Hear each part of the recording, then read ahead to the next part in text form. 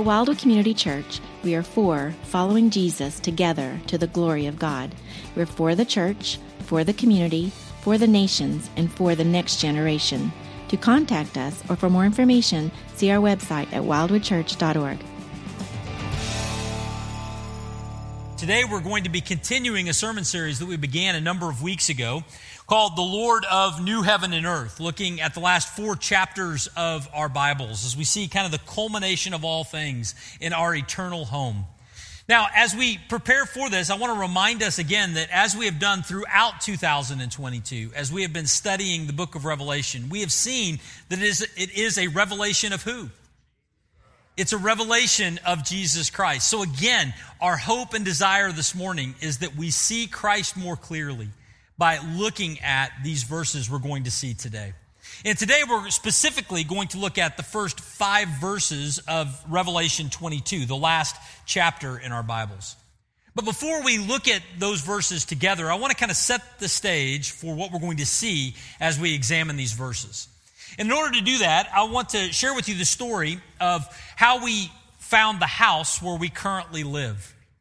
See, there was a neighborhood that our son had a number of friends that lived inside, and we desired to live inside of this neighborhood. Only there was a problem with that. And the problem was that the homes in that neighborhood already had people living in them. And so we began to kind of look around, and one day a house was for sale in that neighborhood. And then it wasn't for sale any longer, but it hadn't sold. And so for a number of months, every week, I would go online and check to see if this house was for sale again. And every week, not only would I see if the house was for sale, but I also would go back and look again at the pictures of the inside of the house. And not only that, but I would drive from that location to places that I regularly visited so I could time it just to see how far it was away. Even some Sundays, driving past that house on the way to church. Now, why did I do such a thing? Well, by God's grace, the house did become for sale again, and it was not just a hope, but we actually were able to move in. But I share that story with you today because I think it demonstrates something about our behavior. When there is something that we are longing for, when there is something that we are looking forward to, we don't just look at the picture once, do we? No, we go back again and again. How often did you look at the ultrasound of your firstborn? Just once? Or many times in the 9 months leading up to their birth? Or if you have adopted a child, how many times did you look at the picture of that child? Just once? Or did you continue to go back and look at that photo every day until the child joined your home? We go back again and again, don't we? And the reason why we go back again and again is because it allows us to have some fellowship with our future. It allows us to have a connection with something that we want to join our everyday experience. And not only that, by looking at it again and again, it actually creates in us an additional desire to experience that reality. Friends, I say that today because we're in part 7 of this series. For 7 weeks, we have been looking at our eternal home. And some of you might be going, again? We're going to look again? And the answer to that, friends, is absolutely yes. Not just because God has included it in His Scripture for us, but because we long to see this place. We long to inhabit this place. We long to be with God in this place. And so again and again and again, we come back and we look. And today we're going to see another installment of this by looking at the first 5 verses of Genesis 22. Now, if you're with us last week, you know that we looked at a lot of the physical things that will be a part of our eternal home. Streets of gold, pearly gates. Those things are not just ideas, they're actually in the Bible. We saw them last week. But today we're going to see some different things that make up our eternal home. As J. Vernon McGee says, he says, up to this chapter, the New Jerusalem seems to be all mineral and no vegetable. Its appearance is as the dazzling display of a fabulous jewelry store. But we wonder if there is no soft grass to sit upon, no green trees to enjoy, and no water to drink or food to eat. However, here are introduced the elements which add a rich softness to this city of elaborate beauty. Friends, this morning we're going to see that rich softness added to this city of a remarkable beauty, our future home, as we look at Revelation chapter 22, verses 1 through 5. So if you've got a Bible, take it out and turn to Revelation 22. I want to read these 5 verses for us, and then we'll back up and make a couple of observations as we connect it to our lives. Revelation 22, beginning in verse 1.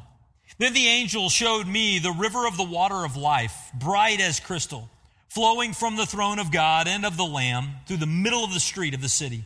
Also on either side of the river, the tree of life with its 12 kinds of fruit, yielding its fruit each month.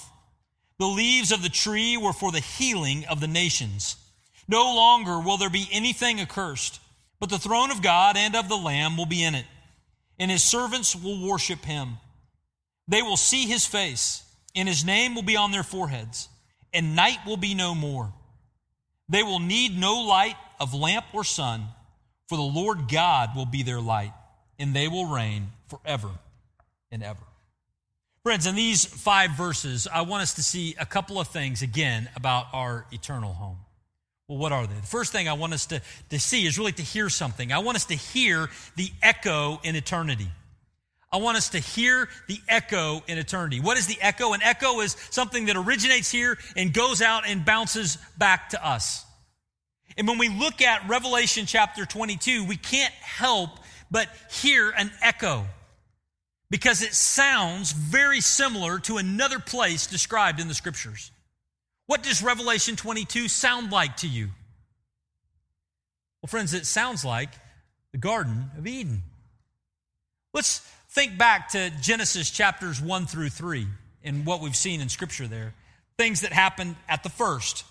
Well, one of the things that happened was a garden was prepared, the Garden of Eden, a place that was protected and prepared for mankind, Adam and Eve, to live in fellowship and relationship with God. And then also inside of that garden, there was a river. To be fair, the Scripture says there were 4 rivers that watered that garden. Why? Because water is necessary for human life. And this place was a place created for humanity to live. And so water was found in the Garden of Eden in a very prominent system of rivers. And then also inside of the Garden of Eden, there was a tree of life. Genesis chapter 2, verse 9, and then in chapter 3, verse 22, it is mentioned again. This was a tree that had fruit that was strong enough to sustain life forever. And so we have these elements that we remember from God's creation of the Garden of Eden long, long ago.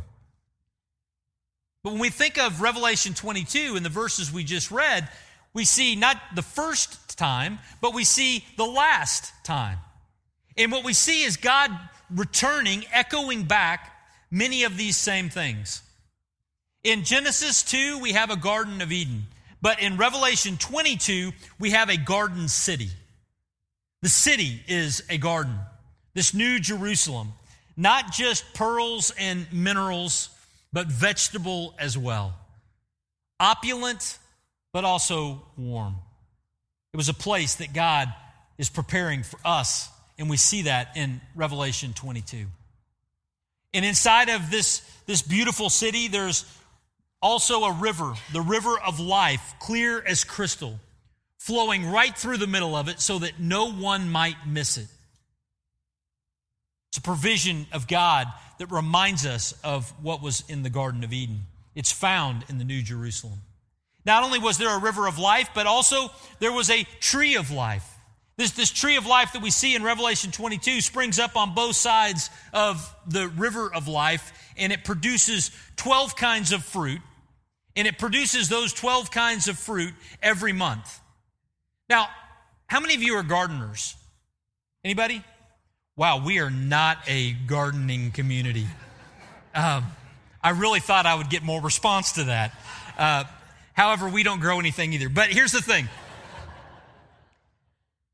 We don't have anything in our gardens, friends, that is quite like that. 12 kinds of fruit. Apple trees produce apples. A tree that produces 12 different kinds of fruit? So various. And a tree that produces them every month, going on forever. Friends, we have no parallel to this, but we see this beautiful environment inside of the New Jerusalem that God has prepared that reminds us, it echoes back, it calls back to what God was doing in the Garden of Eden. Now, what is the point of all of that? Well, there's a few things that we might mention. One is, we think of a garden. A garden is a place that is beautiful, and it is a place that is cared for. You know, there are plants that grow all over the earth, but we wouldn't call them a garden. What makes something a garden is that it is arranged in a certain way, and it is cared for and protected in certain ways. And what we see in this garden city is we see this beautiful place that God has carefully prepared and protected for us. And when we see this river, we're reminded that life is sustaining and goes on forever and ever and ever. You see, we can't live very long without water. We talked about that a few Sundays ago. Humanity can live only about 3 days without water. And in certain parts of the world, the absence of water is a tremendous problem. But when we get to the New Jerusalem, there is water in abundance available to all. It's a reminder of God's sustaining life. And not just our physical lives, but also our spiritual lives. Remember, it was Jesus who talked to the woman at the well in John chapter 4, and he said, if you would ask of me, I would give you living water. And if you drink from that living water, you will never thirst again. Jesus was talking not just about a physical provision, but about a spiritual provision. And right here in the middle of our eternal home is a river that will never run dry, that has enough for all, a reminder of God's provision of our physical and spiritual needs forever. And then we have the tree of life with its abundant fruit every month. Its varied fruit, 12 different kinds. And its consistent fruit, it will never run out. We see God's provision of us that will never, ever fail. But this description really is somewhat of a technical description. So I want us to think about the art of what we see described for a moment. And I want to encourage us to think that way by thinking about how someone from the first century might have thought about this description, what he saw. Remember, it was the Apostle John who delivers Revelation 22 to us. And the Apostle John was a resident of the first century in the Middle East. So how would he have understood this description? Well, let me show you John's backyard. See, this is the southern part of Israel. That's what it looks like. Some of you are looking at that thinking it looks like Tatooine. Others of you are looking at that and thinking it looks like a well-lit surface of the moon. But that's actually what southern Israel looks like. It's a place that is actually not all that hospitable to humanity. In these large stretches that look like that, there are very few people that live in those areas because there aren't the things necessary for life. But in the midst of this area, there are a few spots in that wilderness where life is thriving. Here's one of them. This picture was taken in the Judean wilderness with my wife and I when we were there a few years ago. This picture was taken in a place called En-Gedi. Now, you can imagine when David fled from Saul for his life, and it says he hid in the wilderness. Where would he have hid? Would he have run and hid in these rocks? Well, only if he was going to be there for a few hours. But if he was going to be there for days, weeks, or months, where do you think he would go? Not anywhere, but he'd go here. And that's exactly where he went. Why was Saul able to find him? Certainly somebody tipped him off, but Saul didn't have to look all over the wilderness. He just had to look at the water sources. See, John would have been familiar with environments that were hospitable to people, places that had shelter and water and food, and places that had none of those things. Which of these environments is conducive to human life and thriving? This one. And friends, when we see the description of the place that God has prepared for us, what does it have? Shelter, water, food. Healing for the nations. Healing for our lives. Friends, when John wrote this down, no doubt he was saying, God has prepared a place, not just for anyone, but he's prepared a place for humanity to live forever. Now, Warren Wiersbe helps us see these parallels between what is described in Genesis and what is described in Revelation. In Genesis, we have heaven and earth created. In Revelation, we have the new heaven and earth created. Notice the similarities. Why? Because it's the same author, the same creator created both. In Genesis, we have the sun that is created. But in Revelation, there is no longer a need for the sun because God himself will be the light. Do you see the upgrade? In Genesis, night was established. But in Revelation, there will be no night there, an upgrade. In Genesis, the seas were created. But in Revelation, there will be no more seas. Again, the seas were what separated people from each other. Seas were what separated people from the place where they wanted to go to worship. In the eternal home, there will be no seas. We will have access to this place. In Genesis, a curse was announced. In other words, when mankind sinned, suddenly work got hard, childbirth became painful. And in Revelation, what we see is, in verse 3, says there is no more curse. That was a temporary situation that God has done away with forever in eternity. In Genesis, death enters history. In Revelation, there will be no more death. In Genesis, because of sin, they are driven from the tree of life. In Revelation, they are restored to paradise. In Genesis, there was sorrow and pain that began with sin, and yet in Revelation, there will be no more tears, and there will be no more pain.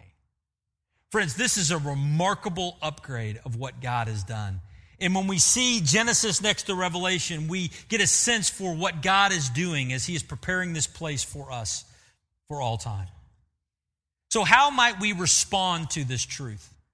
Well, one of the ways that we can respond is we can fix our gaze on eternity. We can fix our gaze on eternity. Do you know that what you look at, what you think about, influences how you organize your life? It just does. If what you look at and think about all the time is what your friends think of you, then you will find your life conforming to their image of reality. It just will happen that way. And if we will just look and fix our gaze upon what God is providing us in eternity, it will reorganize and reorder the way we think about life today.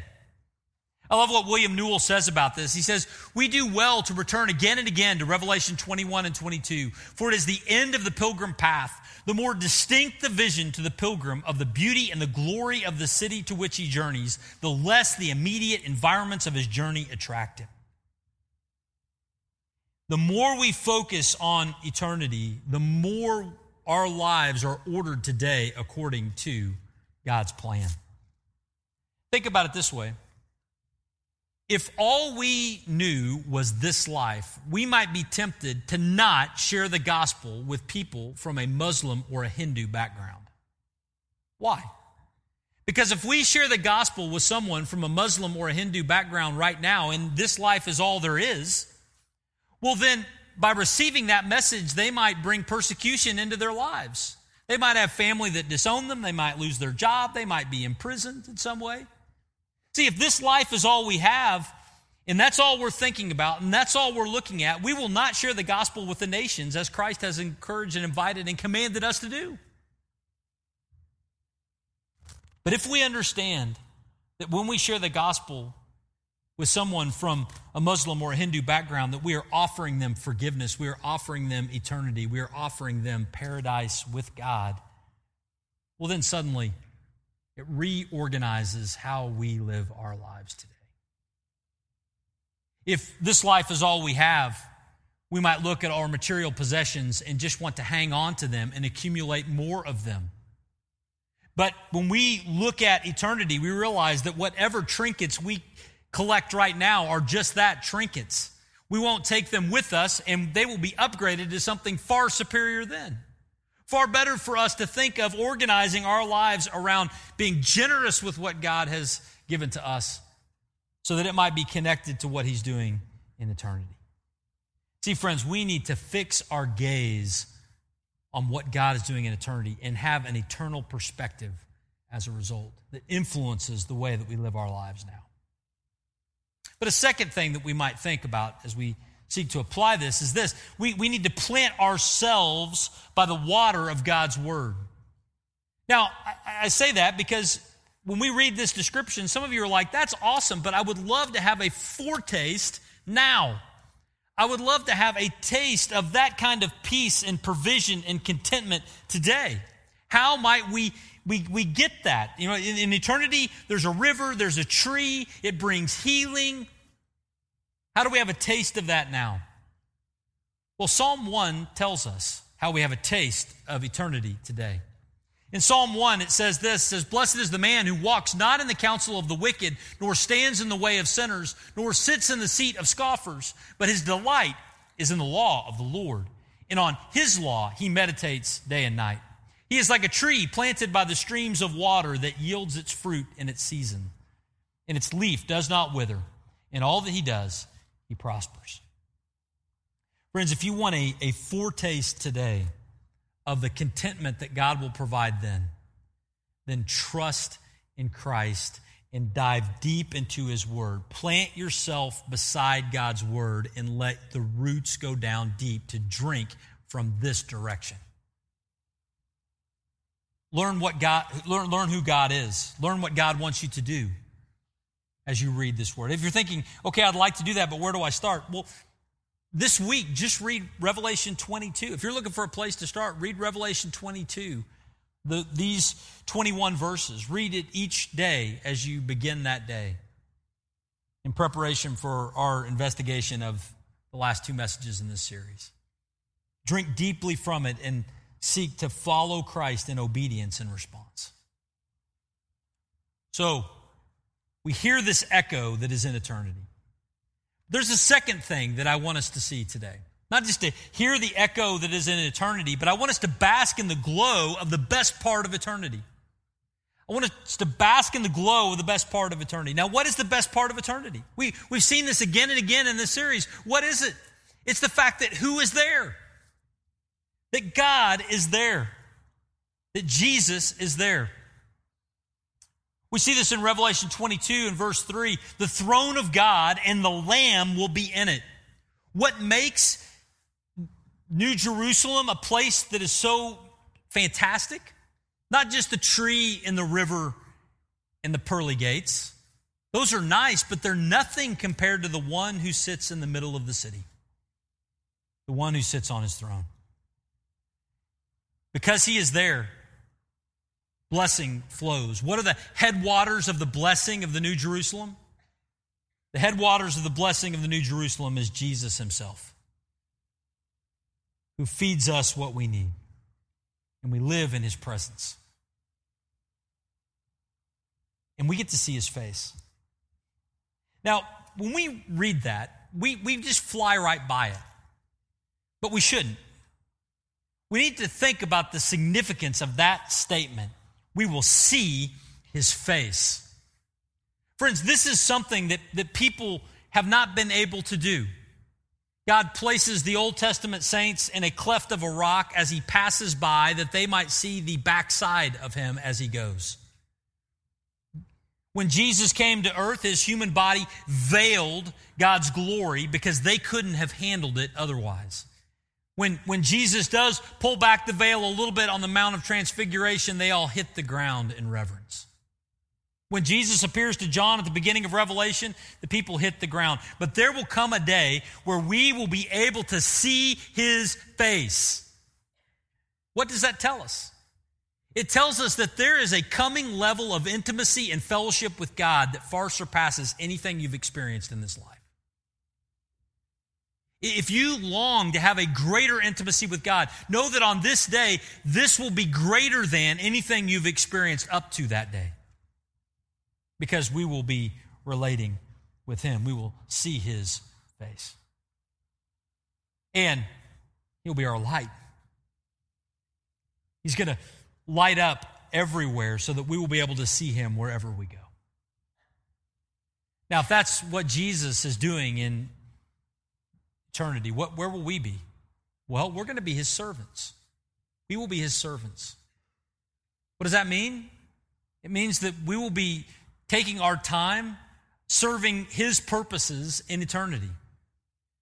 The work will not be hard, it will be joyous, but we will be doing things consistent with his plans and honoring him. What exactly will they be? I don't know. But it won't be boring. It will be great. And not only that, we will have an opportunity to worship him. We're not just going to gather in rooms and hear somebody read a book about that day. We'll be in that day. And it'll be Jesus whose face we will see. We will sing not to a screen, but we will sing to God who we see. That's what we have to look forward to. And not only that, but his name will be on our foreheads. This is an indication that what is most defining about our existence will be our connection to him. We may have a name that we carry forward, a personality that we carry forward, but the thing that we will be most known for in eternity will be our connection to him. And it will go on forever and ever and ever. Friends, this is what we have to look forward to. So, how do we apply this? Well, first of all, we need to know what eternal life is all about. We need to know what it's all about. In John chapter 17, Jesus says this. He says, "This is eternal life, that they know you, the only true God, and Jesus Christ, whom you have sent." That's what eternal life is all about. It's not about the streets and the pearls and the jewels. It's not about the tree and the river. It's about living in perfect fellowship and relationship with God forever. That's what it's all about. And if you take that away, you don't have paradise. I love what Jim Hamilton says in his commentary. He challenges us. He says, is this the way that you think about heaven? If you found out that God and Jesus weren't going to be in heaven, but the street would still be gold, and the gates pearl, and the walls jasper, and the water living, and the trees leaves healing, and all your dearly departed there, but Jesus and the Father would not be there, would you still want to go? If you hesitate at all, please recognize that heaven without Jesus and the Father would be nothing less than a gold-plated hell. Jesus and the Father are heaven, and that is no less true now than it will be then. Friends, eternal life is lived in relationship with God. And so let me encourage you, not just to know that as a fact, but to live your relational best life now. We live in an era where people say, live your best life now. And typically what they mean by that is take another vacation or drive a nicer car. But friends, the trinkets of this life do not compare at all to our best physical life when we're living in a city with gold and pearls. But the relationship that will define our best life in eternity is available to us today. Veiled though it is, we have access to the one that we will relate to forever. And so I just would challenge you, are you living out your relational best life now? Are you spending time in prayer, communicating with the God who created you, who you will spend an eternity with? Are you reading his word so that you get to know him better? Are you serving him with your life? Are you worshiping him from the heart as we gather and throughout your week? Are we making it a priority to gather among God's people? These are all things that are representative of our relationship with God, and they should define how we live out our lives even today. Are we living our relational best life now? What would it look like for you to take a step towards God relationally this week? And take it. Friends, we have seen that we can bask in the glow of the best part of eternity and begin living in light of that now. Would you pray with me? Father God, thank you so much for this great passage of Scripture that you've given us today. Thank you for the encouragement that we have found inside it. Lord, I pray that we would be a people who really and truly look towards eternity, and we allow eternity to shape our perspective on things that we experience today. Lord, may we follow you with obedience in light of where you're taking us. And Lord, may we be generous and gracious because you have been so generous and gracious to us. And Lord, even as we sing these words that we're getting ready to sing about your face turning upon us, may we remember that one day we will see you face to face and then be truly blessed. We thank you and pray these things in Jesus' name. Amen.